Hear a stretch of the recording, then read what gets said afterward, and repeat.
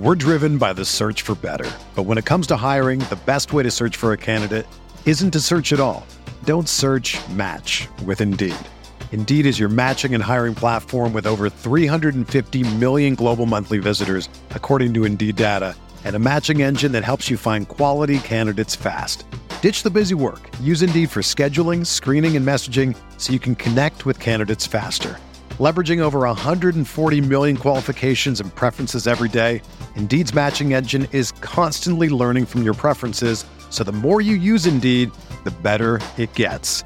Join more than 3.5 million businesses worldwide that use Indeed to hire great talent fast. And listeners of this show will get a $75 sponsored job credit to get your jobs more visibility at Indeed.com/Blue Wire. Just go to Indeed.com/Blue Wire right now and support our show by saying that you heard about Indeed on this podcast. That's Indeed.com/Blue Wire. Terms and conditions apply. Need to hire? You need Indeed. What do you think about the Laker team now? You follow the box scores of the games every day? Just the Lakers. You're kidding. That is really a compliment. I was pleased to see you smile at the top of our show because once the game starts, you have a game face. You don't smile much out there. I don't think you have to do things for money anymore. Correct. What's up, Laker fans? Welcome to the Laker Film Room Podcast, brought to you by the Blue Wire Podcast Network. I'm Pete, joined by Darius and Mike. And today, I want to talk about the roster. Now, being as we are, we cannot talk specific names necessarily, but we are getting very close, guys, to the point where new players are going to be joining the team, whether it's via the draft process. We don't have a pick, but we've been working guys out. We got Austin Reeves last year as a two-way guy that got converted to a regular contract later on. This is one of the strengths of the organization. So this is certainly, even without a pick, we can get a contributor, right, in this part of the process. Then we have trades and free agency coming up right after that, D. Pete, really quick, the Lakers have also been known to buy basically picks in the second round. And there has been reporting out there that the Lakers are interested in doing that again. There is just for the uninitiated, there is a bundle of cash that every team has every season. I think, Mike, it might be $5 million or $6 million that they can include in transactions in order to facilitate trades. And so the infamous cash considerations that exist within deals, that's where that comes from. And that's not an unlimited pot. There's a finite amount of money that exists each season. And teams often hold some of that money back because the draft happens before the league year turns over. And so having $2 million or $3 million left in your coffers in order to facilitate trades. The draft is often when teams will say, yes, hey, we like this prospect enough that we don't want to risk it. Is there a team out there willing to quote unquote sell a draft pick? And then you create a trade, right? Like, oh, we're trading for this second round pick for a future conditional second that never turns into anything, plus cash considerations, right?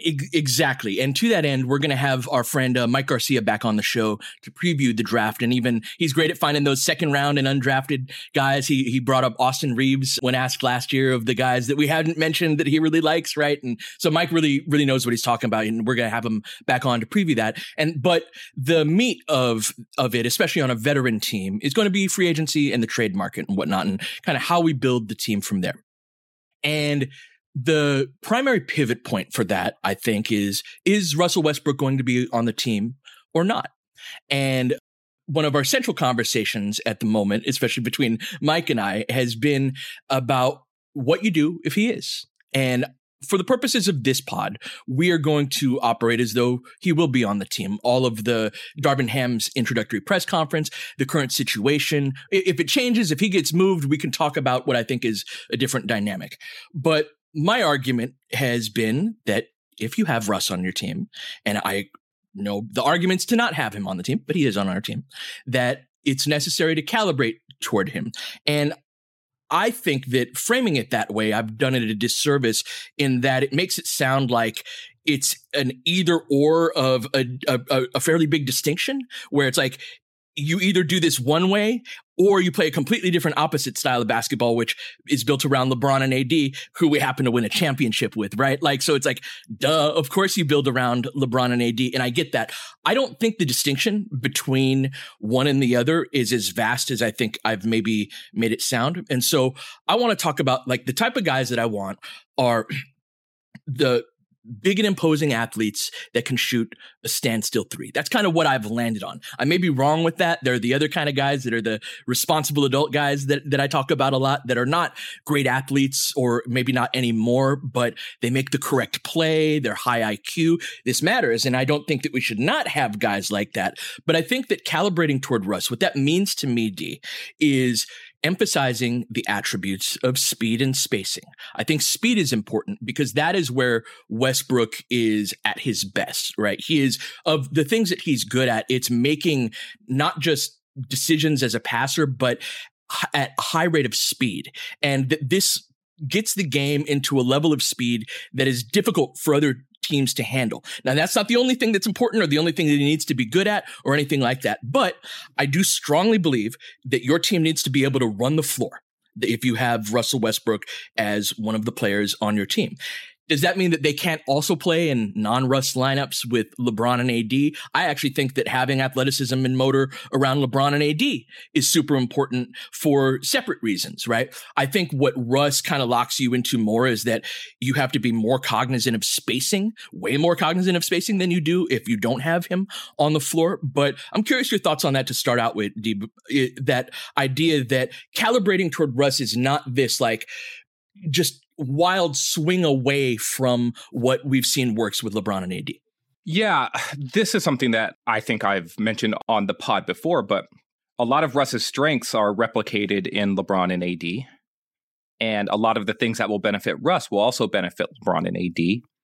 The thing is that LeBron and AD are versatile enough that if you do things differently than, like, LeBron and AD can play for anyone and they can play in any system. They are portable. Yes.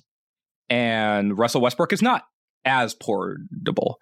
And making that distinction, I think, is important because within the context of the Lakers and their overall ceiling and all of this other stuff, for the nature of this conversation, I think it's less important because all of the things that you're doing to help Russ aren't just to help Russ. Exactly right. In theory, they should make the Lakers a better basketball team, right? Yes. And so I want athletic players who are not small. I want them to have motor and be able to make physical plays multiple times throughout the game, throughout a single possession. Like, these are the things that win. And Mike, I think we're seeing that in these finals, that there's a certain amount of size, athleticism, and a baseline level of skill. I don't think the skill level needs to be like elite. I think it helps. The more skill you have, I think the better. But I do think that there is a baseline level here that the Lakers need to tune their roster towards.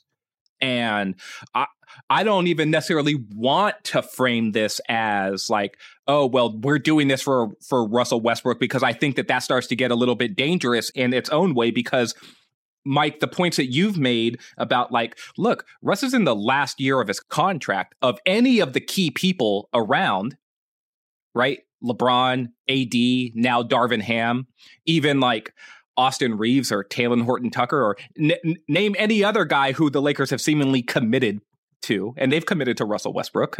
They traded for him after all. That, I think, give the truth serum to everyone, and they'll tell you like the guy least likely to be here beyond next season is Russell Westbrook. And so I'm not talking about like, I think it's a bit disingenuous to say like, oh, we're going to invest and do things towards Russell Westbrook. That's not my argument either. Yeah. I also think that there's a danger in that, because I don't necessarily want to empower this idea that like Russ has free reign to not like do the things that are super important towards winning, because I think that there's a correlation that can happen in people's minds when things are predicated towards them, that they have a different standing within things in order to not do a lot of the things that are necessary for a winning basketball team. And you could argue, not you, the royal you, or we could argue the royal we, right? That over the course of Russell Westbrook's career, things have tilted more and more in that direction as he went higher and higher up the ladder in terms of prominence within his own organization, right? And so James Harden is now gone and OKC is now just Russ and KD, or now KD is gone and it's just Russell Westbrook. And it's just this idea of we're doing everything for you. And that means sometimes you feel like you have to do less and less of these other things that you probably had to do before when your standing wasn't as high. And the best of the best players continue to do those things regardless. And that's why they are the best of the best players over the course of their entire career. So that's a long little rant about Russell Westbrook and where his mentality is and what the Lakers can do to help even things out a little bit more. But I just wanted to raise that point as well, because I think it's an important part of the equation that doesn't get brought up enough. That said, in bringing it back to Pete's point, building a roster towards things that will help Russ, let's do that. You know why? Because he's not the only person that will be helped by those things. And I actually think Anthony Davis and LeBron James need those things too. I think there's something that Pete wants me to sort of acknowledge or hear, or say, I'm not sure what it is to offer on this. So Pete, I genuinely want more clarification. But let's take a break and come back. And come back, I'll get to some specifics. Yes. We're driven by the search for better. But when it comes to hiring, the best way to search for a candidate isn't to search at all. Don't search, match with Indeed. Indeed is your matching and hiring platform with over 350 million global monthly visitors, according to Indeed data, and a matching engine that helps you find quality candidates fast. Ditch the busy work. Use Indeed for scheduling, screening, and messaging so you can connect with candidates faster. Leveraging over 140 million qualifications and preferences every day, Indeed's matching engine is constantly learning from your preferences, so the more you use Indeed, the better it gets. Join more than 3.5 million businesses worldwide that use Indeed to hire great talent fast. And listeners of this show will get a $75 sponsored job credit to get your jobs more visibility at Indeed.com/Blue Wire. Just go to Indeed.com/Blue Wire right now and support our show by saying that you heard about Indeed on this podcast. That's Indeed.com/Blue Wire. Terms and conditions apply. Need to hire? You need Indeed.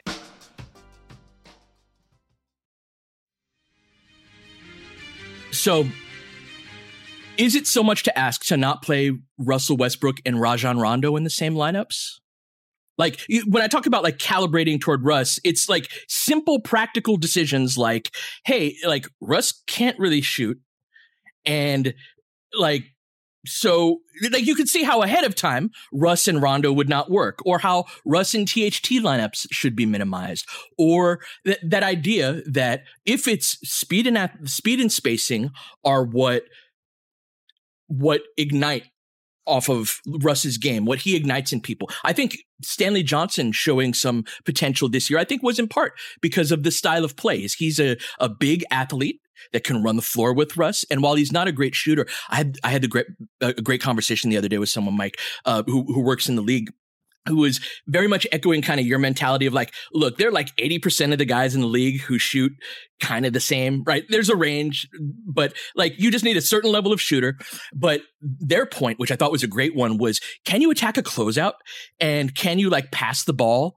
And you attack a closeout, you're not a specialist. You can handle the ball a little bit, maybe hit a floater, keep the ball moving at least, and just hit 1 out of 3, your rule type of thing.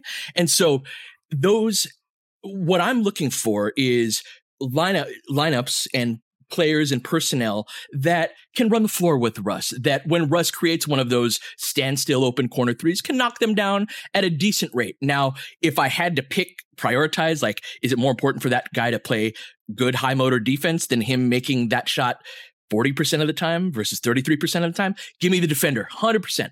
But that's what I mean, Mike, is like, it's a matter of being considerate of the fact that Russ comes with some very defined weaknesses. And no, you can't play him next to two bigs, especially two bigs that can't shoot. You can't play him in you can't play him in slow lineups. Avery Bradley is like the exact opposite type of guard than the type of guard that should play next to him. And so the difference is that we find ourselves in this position now is that we're building out the rest of the team, or we're about to, with Russ already here. Whereas last summer, he was part of the like, oh crap, we got 10 new guys, of which Russell Westbrook's obviously the most impactful in terms of like, he's going to make the biggest, change, good or bad. Whereas now it's like, well, what worked next to Russ last year and what didn't? And I would argue, if you sort our net ratings, Mike, through best through worst, it's guys like Malik Monk, Wenyen Gabriel, Austin Reeves, of course. It's all of the young guys that can run and that play with motor and that get up the court. And then all the old crusty guys are at the bottom of that. And so when I talk about calibrating toward Russ, that's what I mean, is that like, don't play him with the Rondo. Don't play him in these lineups that can't shoot. Don't play him in these slow groupings that can't do that. Now, is that the entirety of his responsibility? Is he done? Does he not have to do anything? And do you play into that what Darius is? I'm not like, roll out the red carpet for him, do whatever he wants to make him happy. What I'm saying is that there's a practical component to it that if you don't do it, you're really going to get hurt on the floor. My recollection from last season, and this is mostly taking out the first month, in which it was more about, trying to figure out how to keep a lot of the structure from the prior season, with the bigs and et cetera, was that they, and Vogel especially, and a couple of the assistants, like really did try to acclimate the roster and the guys they had on it as much as possible to what might work with Russ, and that didn't really work either. So that I don't think the way that we're talking about it was like, oh, all he did was play with Rondo and Avery Bradley and DeAndre Jordan. I don't think that's the case. I think there were a lot of different times where the lineups were as optimized as possible. But we can go back and forth on that if you want. I think the bigger thing was, and is moving forward, that this isn't, Charlotte with LaMelo Ball, where, hey, this is the guy, this is the style we're going to play with. What players are going to best complement this piece that we're going to completely move forward with? The Warriors with Steph Curry several years ago, or even continued to be today, right? The type of players you're going to build around that type of a player. To me, the type of players that you build around, on not just for next season, but moving forward for the Lakers, continue to be LeBron and AD. And that's not, there isn't anybody else on the roster moving forward to me that you take too much into consideration when you're trying to build out the best pieces around that. And I think that everybody else on the roster, this is not focused on Russ. Everybody else has to fit that. And because when they built the roster that actually won a title in 2020, in the 1920 season, it was guys, whether it was completely intentional or not, that fit around LeBron and AD best. And if some of that overlaps with another player, such as Russ, great. But I'm not focused on that at all, because I don't see that, again, as the long-term build that's necessary. That's very well said, Mike. And I think that speaks to, that's sort of what I was trying to get at earlier as well, with the idea of the framing of it all. Because I think framing is super important. I think that one of the ideas of building out a framework and building the identity of the team, which is something that we were talking about yesterday, Pete, it doesn't just come from style of play. It comes from getting everyone on board and seeing things the same way. And I think that when you have a new head coach, that's an opportunity to do that. A reset. Right? Yep. Yes. And so you're not trying to fold guys into something that happened before. You're trying to build something new. And I think that Frank Vogel benefited a lot from that. His first season, he brought new ideas to the table about what the team was going to be. Like, this was a brand new team. right? They all bought in, and Mike has said this before, it worked right out of the gate, and that only allowed people to feel more and more comfortable and more bought in about the things that they were doing. And bringing it back to the roster piece, this is where I think Ham is also going to be super important. And I'm glad that he referenced collaboration with Pelinka multiple times in his opening presser, because I want Ham to be able to say, these are the types of dudes that I want. And I hope that Ham is on the same sort of page that like us three are on in terms of the types of players that are going to matter. Did you hear his comments about, I thought of Mike when he said it was like, we can't have enough 3-and-D guys on this team with the guys that we have on the roster. So that gives some insight of what that collaboration might look like. No, and look at what the Bucks did, right? And so the Bucks' third star was Drew Holiday, who ultimately is this like ultimate defensive sort of player. And Middleton is that two-way big wing, and then Giannis is like a 1-of-1, or he's a 1-of-3 along with LeBron James and Anthony Davis. Like he is sort of that two-way versatile 3-level forceful player. Around that, though, it's just like, yeah, like a Dante DiVincenzo, a Pat Connaughton, a PJ Tucker, right? Even a Bobby Portis, who is not necessarily a defensive player, but he's got size. He's a stretch big. He can play in different types of lineups that are super helpful. A Brook Lopez is like a 3-and-D center, basically. Right. And that idea of surrounding those guys with guys who are surrounding the stars or your most important players with guys who are going to commit to playing defense and who can hit an open 3-pointer in order to provide the spacing that those star players need. That's it. Right there. That is the formula. And that formula can play out in a bunch of different ways. Oh, we're a fast breaking team. Like, oh, we're an execution team. Oh, we're this or we're that. But those are the ingredients, right? And so you can bake any type of cake you want when you have those key ingredients. But that's where it stands with me, Mike. Well, first of all, I always appreciate Pete's like actually earnest attempts to maximize every player that's on the roster. And I think that's part of this. I think this is all with good intention. And I think what I liked about hearing Darvin come in to talk about the roster and like what's currently on it is that, of course, somebody asked him about Russ early, and he first praised Russ, but then the first thing that he said, which informed me that the Lakers were Darvin's scout last year, like he has been watching them, is I have to have him competing at the highest level that he can defensively, because that, and I think that right there, he didn't say that first about LeBron. And guess what? LeBron last year, because for reasons we've discussed many, many times, could not compete at his highest level every single day, every single game defensively because of his mileage in the league and because of the weight that he has to carry in the other end. And so Darvin could have come in. Is he going to come in and challenge LeBron James to come and play defensively? Like, no, because he gets it, I think. But if Russ doesn't do, and it's the first thing that he said, if he doesn't do that, like, to me, that has to be something that is immediately covered. And I think that Frank tried it, but it was a harder thing, right? Last year with Russ coming in, and all of the excitement and all the, how is this going to work? How is it going to connect? And I just think that tells us that Darvin is viewing him more in that role, as opposed to somebody where here we're gonna figure out not just the roster, but the way that we play and the style, and it's going to be more for you. It's like, no, man, this is more for what you have to fit in too. And maybe I'm going too far into it, but that's what I read into it some.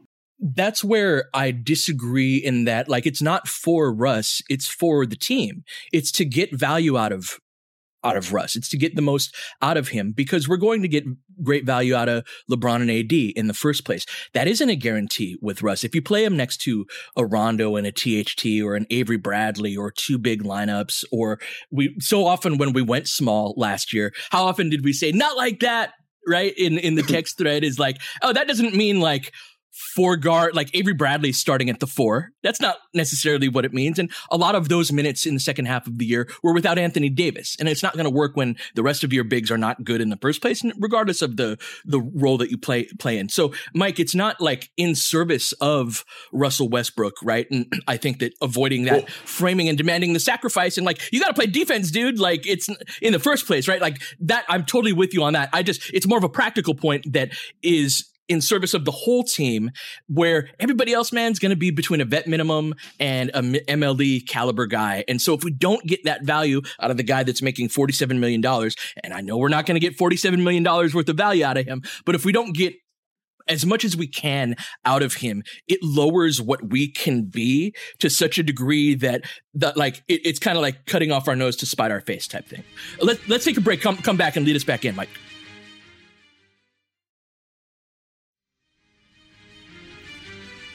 So the first thing, though, what I was talking specifically about there, though, was the defense of Russ. So not the lineup, not who he was next to, not if it was Bradley or Rondo. Like, no, that doesn't matter. You get out there and you have to play a certain way defensively, period.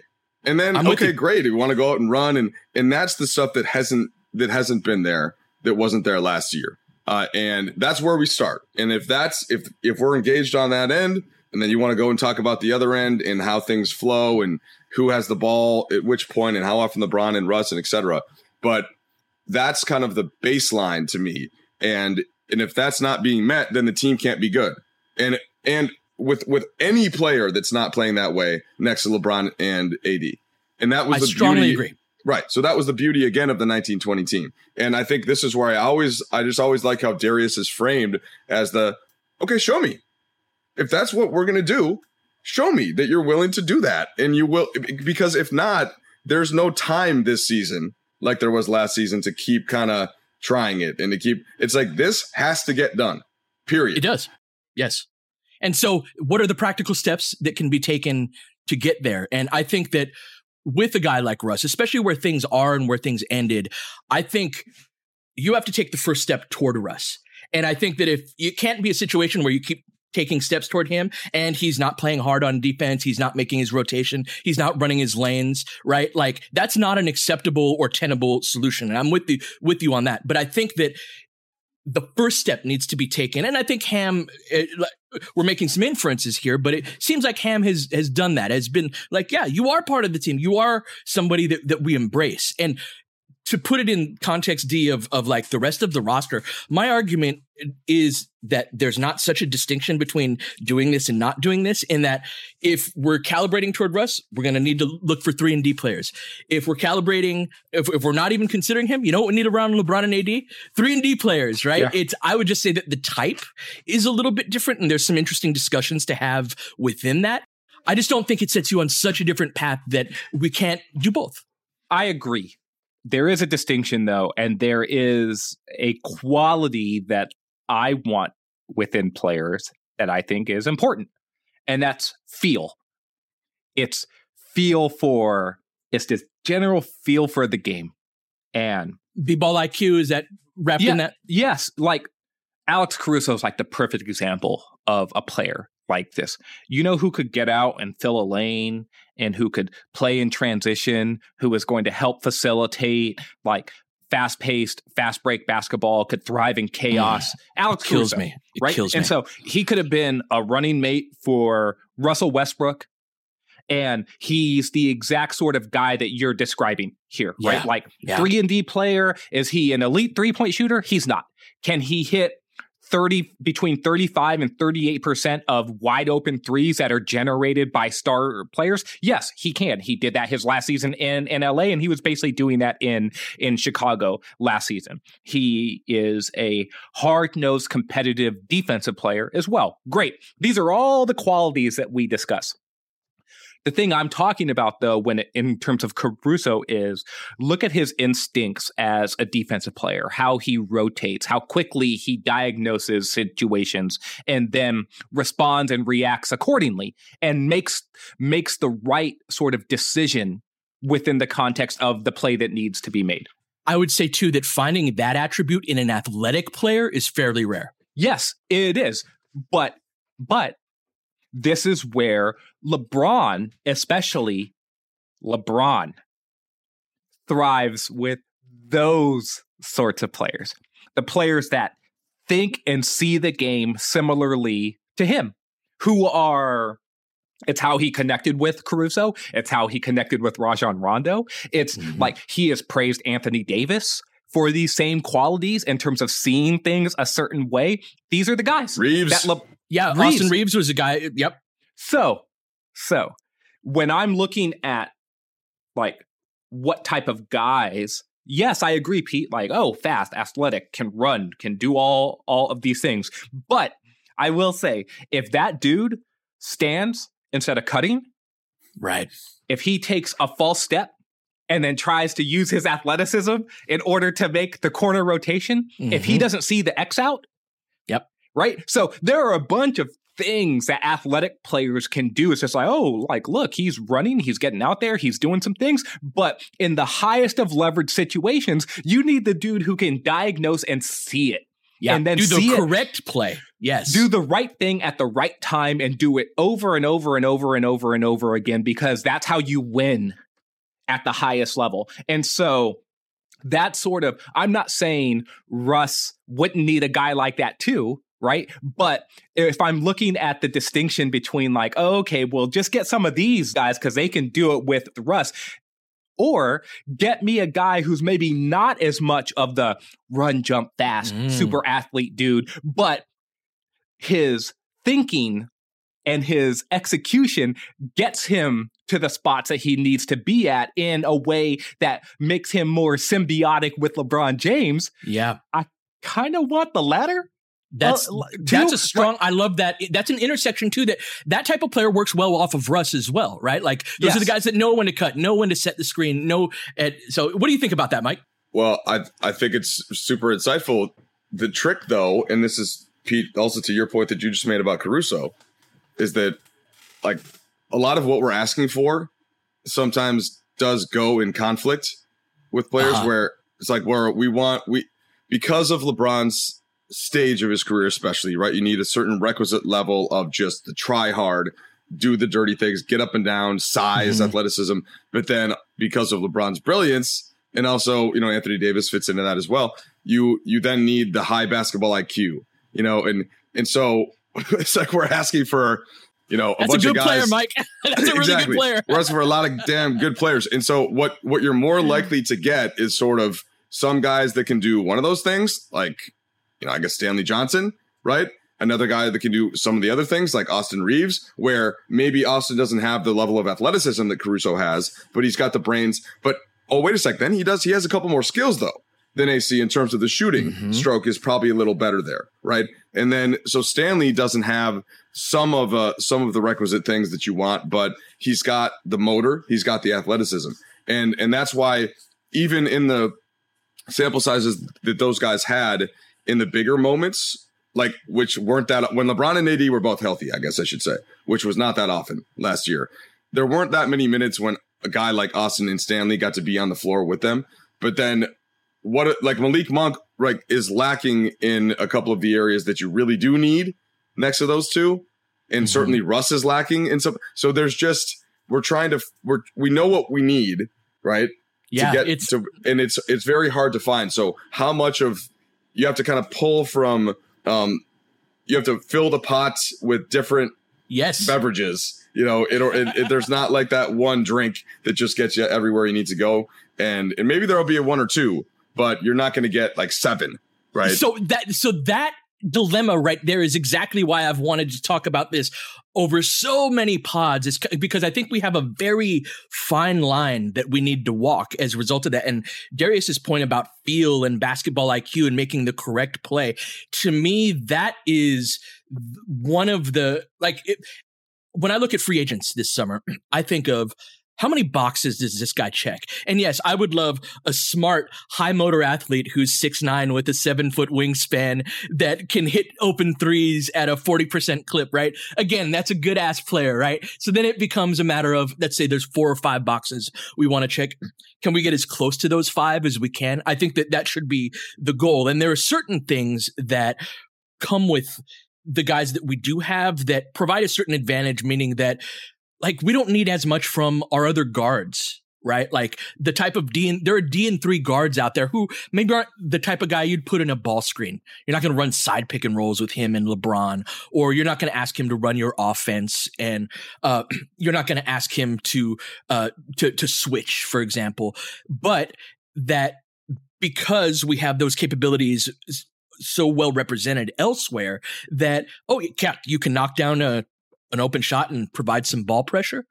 There are guys out there that are decent athletes that can do that at the guard spot, but because they lack those prototypical guard skills, then they don't get paid around the league what everybody else does. And I feel like in some ways Denver does a good job of finding guys like this, because it's like, well, we run our shit through Jokic. And so what we need from our guards is kind of different than what most teams need. I would argue that our needs are different around that, but I think there are places, and one of the ways that the 2020 team I thought was so brilliantly constructed was we found those guys in a lot of different places that where it's like, oh, you got this hole in your game that doesn't really matter as much in our particular framework. And so the big thing though, the big like this versus that though, D, is that athleticism versus IQ and feel. Like you can have a great athlete and then you get to the second round of the playoffs, the conference finals and whatnot, and they can't play because a young player that fits this description is Kuminga, right? Kuminga is going to be a really good player in this league, but because he doesn't quite know what he's doing yet, he may have all of the athleticism in the world, which would be quite helpful against a team like Boston, but not being able to know what he's doing at this point means that he can't play. And there are different versions of that same concept. So that, what you said about that, D, really resonates with me in terms of like, that is right up there, I think, with athleticism in terms of one of those boxes that need to be checked first. Yeah, you got to know how to play. And I'm going to keep returning to this idea a bunch over the entire offseason is we're seeing a super competitive finals right now. And whether or not these teams could have won the championship in any year over the past 15 years versus like, oh, that Cleveland team that won in 2016 or those Durant-led Warriors teams or even some of the other teams, like that's less important to me. Yeah. And what is more important to me is the qualities that both of these teams are showing and what we've seen throughout the playoffs that wins. That's what's important to me. Mm-hmm. And it's not like the Lakers last won a championship 35 years ago, right? Or a decade and a half ago, like the Boston Celtics. Mm-hmm. It was just 2 seasons ago that the Lakers won. And it shouldn't be so far away that one of the main architects of that team still actually runs the franchise. It's the same dude, right? So these concepts aren't foreign. There should be a little bit of muscle memory in terms of what it took to build out that roster. So yes, they do need to sort of figure out what they want, and they do need to find guys who check as many of those boxes as possible. A conversation that I'd love to transition to, not this pod, but in future pods, is like, Pete, you mentioned like, oh, guards and guards and guards. The Lakers still have a ton of guards on their roster, right? We may not need to sign anyone of significance, THT is a guard. Kendrick Nunn's a guard. Austin Reeves is a guard. Russell Westbrook's a guard. Like, that's four guards. You got 4 guards right there. That's kind of what you need. Yeah. Right? And so, like, in building, and to sort of wrap up this conversation in terms of what the Lakers need, what they need is forwards. What they need is wings, and getting those dudes on the cheap is what's tricky. And a stretch 5 would be nice, Mike. But if Darvin Ham is like, hey, I kind of liked what LeBron James did as a center last season, and Anthony Davis is going to play more center next season, then it's like, okay, well, how many bigs do you actually need? You need one more at least, probably a physical dude, more than like a stretch dude. And so in having these conversations, it's just like, okay, well, what do you want? What can you get? And a lot of times the things that you want, you can't get. And so the things that you can get, and that's where it's just like, where are the compromises going to be made? And like, we don't know the answers to that, but I know what I'm not willing to compromise on. And it's just like, okay, well, please go out there and get some damn forwards and wings that can complement the best players on the roster. And I would say that they're not the highest level guys, but when I look at the free agent list, there are a couple of players that are athletic with good motor that like they make the correct play, right? They might not be great ball handlers or they may not be great shooters. And that will matter to a certain degree. But I think that, again, of where you make those sacrifices is going to be important. And if I had my druthers, that forward athlete who also has feel, I'm so glad you brought that up, is there and available. We'll talk offline some of the specific names on that. But yeah, this has been a great conversation. I'd love to get more into the forwards and those type of guys in future pods. We got Game 6 coming up tonight. Should be a great game. Boston's fought very hard all year, and they're not going to go out quietly. So, yeah, the Warriors are certainly going to have their hands full. So we will be back tomorrow to discuss that. But until then, you've been listening to Laker Film Room Podcast. We'll catch you guys next time. James has got it in low to McHale. McHale wants to turn. He's double teamed. Just pass out in front. Broken up by Worthy. Tip to Magic. Worthy dies on his belly. Magic scores. There's Magic got it. Magic fires. It's good. They will. Lakers win the game. The Lakers win the game. Here by McLaughlin. 3 seconds left. Van Exel to win it. It's on the way. Good. Kobe Bryant, 48 points, 16 rebounds. Shot with his 8th block shot that ties an NBA Finals record. A lot of Laker fans sticking around for this. You're seeing something that's very rare indeed. A Laker to get MVP chance in Boston. Of all places. Are you kidding me? Kobe, hard to believe. Are you kidding me? Unreal. Are you kidding me? Lakers looking to push. Bryant spinning in the lane. Back for Gasol. Pretty pass. And it's back to a 3-point game. Kobe Bryant picked up by Bell. There's the move. 2, 1. Listen. Unbelievable. For the victory. It's over. Shot clock now to 5. Bryant. Yes. And that was a little tap to Alvin Gentry. Add insult to injury, Kobe. I mean, what a shot. I mean, you can't defend that. Are you kidding me? 2.1 seconds remaining. Denver a foul to give. Jokic trying to disrupt Rondo. He puts it in. Here's Davis, 4-3 in the win. Oh, it's good! Anthony Davis has won it for the Lakers! James again. Oh, he hits another one. LeBron James putting together a closing quarter against the Nuggets. This historic 2020 NBA championship belongs to the Los Angeles Lakers. The Lakers conquer the bubble, and banner number 17 will soon hang in the rafters.